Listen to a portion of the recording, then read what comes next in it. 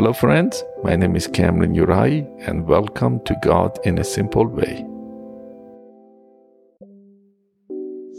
For the longest time, my desire was, last 21 years of walking with the Lord Jesus, to really learn how to love. And if you ask me honestly, did you love people? I would say, you know what? I really tried. And in some area, I did love people. There was some disappointment. Sometimes I got so tired and say, you know what? I'm sick and tired of this. I'm going to stop doing this, and not to stop loving, but I'm not going to love. How can I say it? I'm not going to love so much. I'm going to have a perimeter, I kind of like put a leash on my love and just, pull it back a little bit. But that was my thing. But this never came to me that the Lord really desires for us to not only to love, but to love well. We all do different jobs. We all have different careers. We do different things. But some of us, we do what we do really, really, really well. Like a amazing sculpture. That there are many sculptures, but there are some that they do what they do really well. They are not in the business of mass production, but they are in the business of whatever that they produce is going to be well. If they're able to produce mass production well, then so be it. But they do it really well. And I am at the point of my life that in the depth of me, I shared this in previous messages, that I am getting so uncomfortable by keep going the way I've been going and keep loving people the way I've been loving people. It looked like I have been invited now, maybe for the longest time, but now I can hear the call that love well. Maybe this takes another 21 years of my life. It's fine. I really don't care how long I stay here. I love life, but that's not the thing or the issue. But for my own sake, I need to learn how to love well. And to have that in my subconscious, unconscious, and conscious mind, in my heart, in my mind, in my next 5 years plan, 10 years plan, 2 weeks plan, it doesn't matter, that I need to love well. Even if it's one person, I shared this before, or two, but I never saw that there is a difference between loving, this thin layer of love that we could expand it so far, versus this amazing love that we have, but we love well.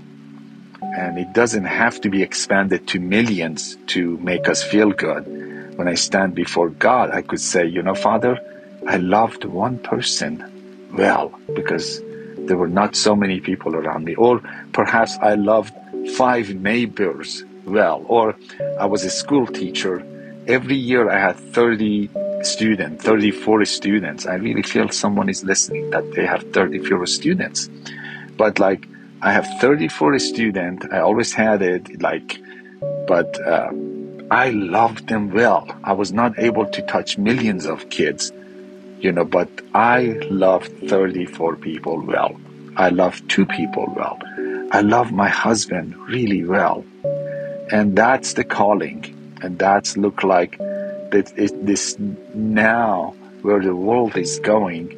We're going to really start to get so thirsty for that kind of love.